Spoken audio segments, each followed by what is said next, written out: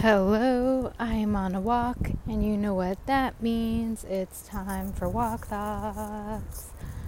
Okay, today I just wanted to ramble about a couple of different unrelated points, but all under the premise that shit happens.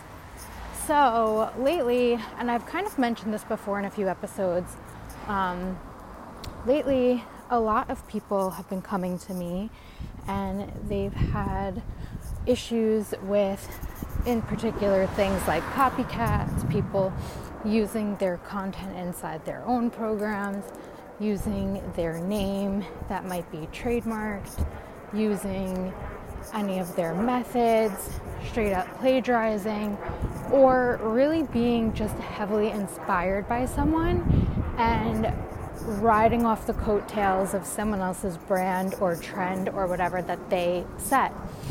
And the law isn't really quick to catch up to like this new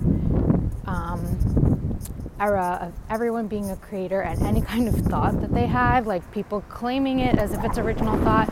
But a lot of what people put out is consumed content. So content that they've learned from another coach or resource or blog or whatever, and now they're going to give their opinion about it versus information that comes from experience or original thought or ideas, which I'm going to tell you right now, it's a bitch to actually have something that's quote unquote original thought. I was a philosophy major in college, as like far off as that might sound. It's not really, if you know me. But in any event, you know, we'd have to write these papers and it would always have to have a thesis that's original thought. And we would read several books throughout the semester or one book and have to have an original thought, you know, countering the philosopher's argument or whatever. And this is all like to prepare us for law school, right? In any event, I would I wasn't always an A student. A lot of times I was A minus or B plus because, they would say like, oh yeah, like this part's original thought, but I'm telling you, it's so hard to separate consumed content from your original thought.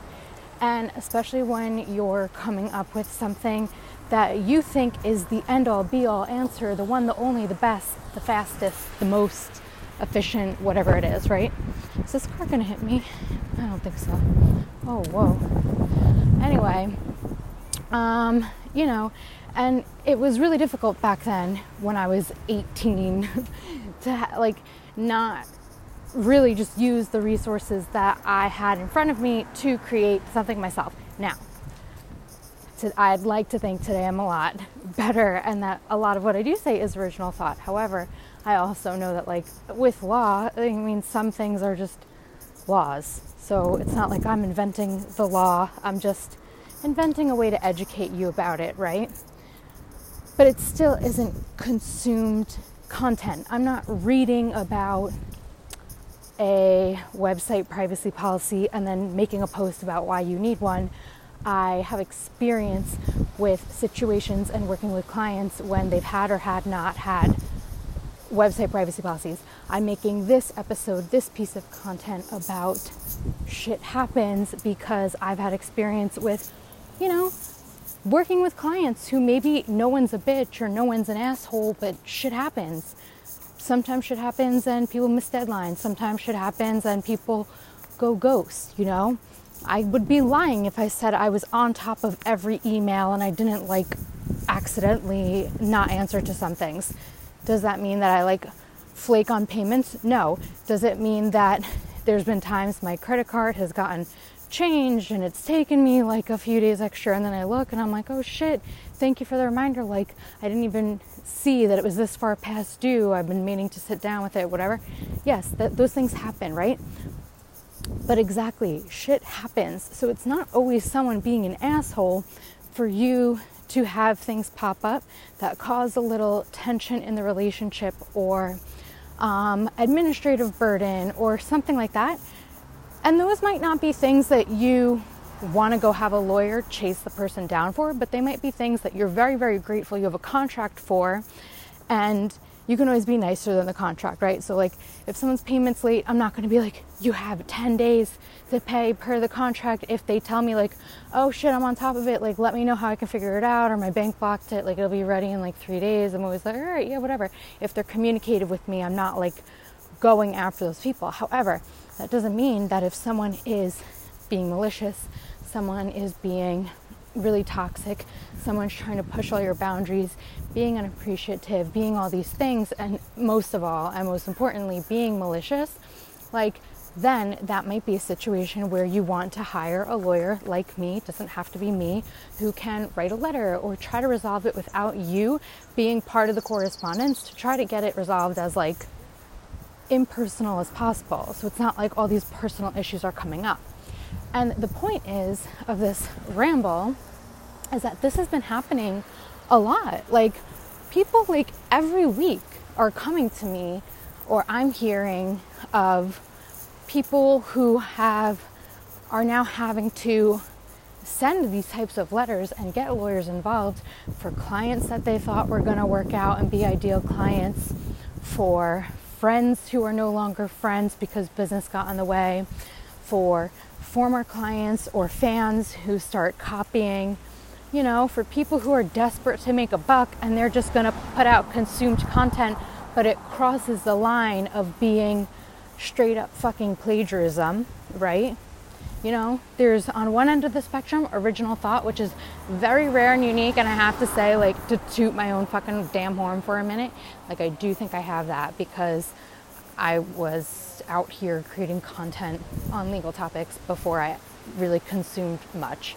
There's a few people out there, shout out Zara, I saw her on here, I saw Ashley from Unorthodox Legal out here, Sonia from Trademark Lawyer Lady. There was just like a few, like maybe those three, right? So a lot of things I've had to come up with original thought. That doesn't mean that that anything else, you know, if someone creates something similar because of content they consumed, that it's, you know, copyright infringement or anything like that. No, of course, because the more the content that's out there and the more you're inspired by something, you're going to be inspired. You're going to want to put your 2 cents in. But the good thing about some people's consumed content, even if it's not necessarily original thought, is it's an original thought about what they consumed, right? So there's a difference. And that's, you know it when you see it. That's great content. Those are the people that you see that are ahead of the trends, not comparing themselves to others. And I have to say, I'm like, that's one of my major values in my business. So hopefully I'm more on that track. And the people, I think, in my community, all of you, are in that track as well, hands down, because I see what you guys put out, and you know, all the people who I talk to and all the people who I see engaging and everything, like, you know, I'll go check out your stuff and like a lot of you blow me away with what you create. There's a lot of talent out there. That doesn't mean that there aren't just a few people, and when shit happens, it just takes one.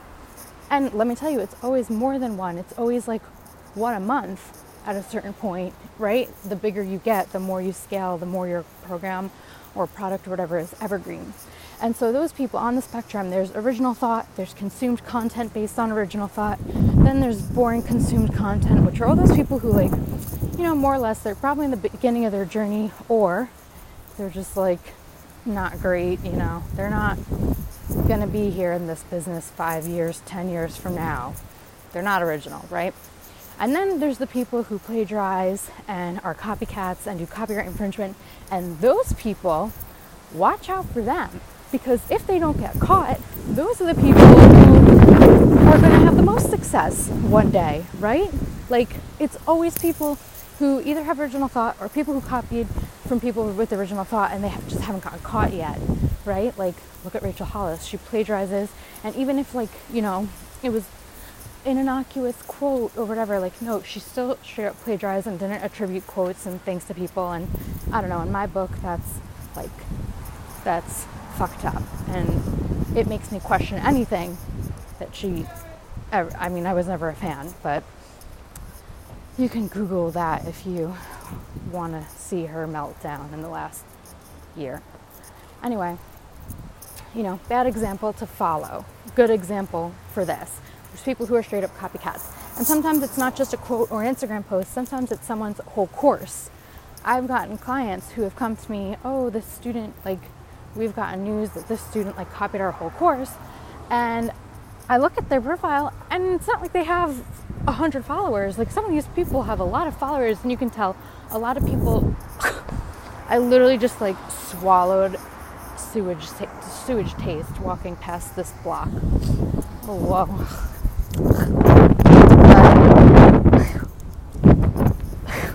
It's like the wind blowing in my esophagus. But you know, these people, they have a lot of followers and a lot of people buy their programs, and then you're like shocked because none of the people who buy from them know that this whole thing is ripped off from someone else, right? Sometimes translated into another language because we're doing international business, right? So when I say law hasn't caught up to this, I mean like the regulations. There's no ethics rules. There's even like the intellectual property laws when it comes to content and like copyrights and stuff on like Instagram posts and just ideas in general. It's still kind of But when it comes to names and trademarks and contracts, that's where it's really important to know that there's a way to be rock solid with this stuff. You know, making sure no one can use a name that's identical or confusingly similar to yours in the same industry. Making sure that someone is, you know, not riding off of the coattails of your business and using a term that you made popular to make their business seem popular. And, you know, I'm not going to get into that right now. The point is, I've been seeing a lot of people come to me with these situations, and they've gone past the point of being tolerable and something that it's not worth the energy to pursue. They're coming to me with more and more situations that are hands down worth it to pursue. And even I'm a little taken aback now, because now it's like time for me to put on my big girl lawyer pants again and flex these muscles again that like haven't been necessarily needed in the beginning, when people are chill, when they're growing, before they see all this success.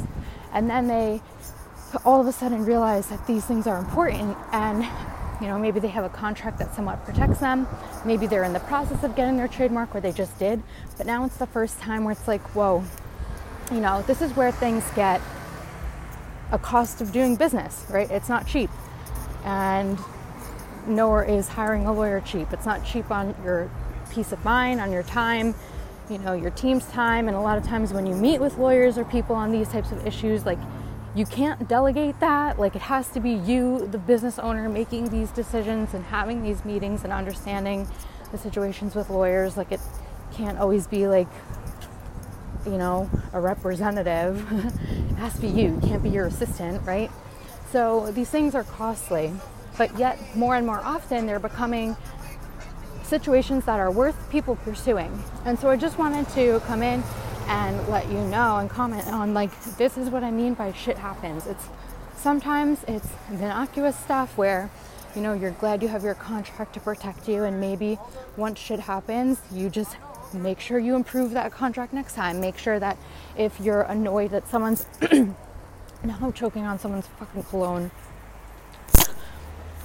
Anyway, you're making sure that if they're not happy with your response time, you're putting your boundaries and your reasonable response time for Slack or whatever it is in the contract. Or maybe you're not doing that. This way they can't say, oh, you promised me a response within an hour and now it's 2 hours, right?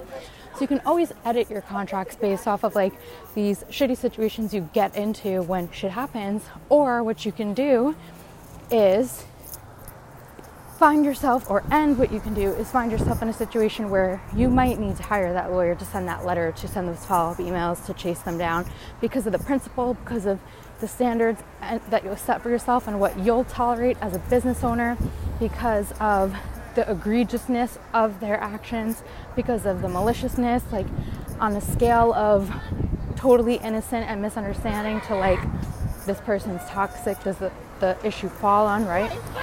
And so that's where you might need to invest in these things. And I just want you to understand that it's a cost of doing business. It's an investment that you make because shit happens. And so you want to protect yourself in that way. So that's really it. I mean, I feel like I had a few other things that I wanted to talk about, but I don't know. I feel like I also got so down the trail of this conversation and this topic that I'll do that at another time.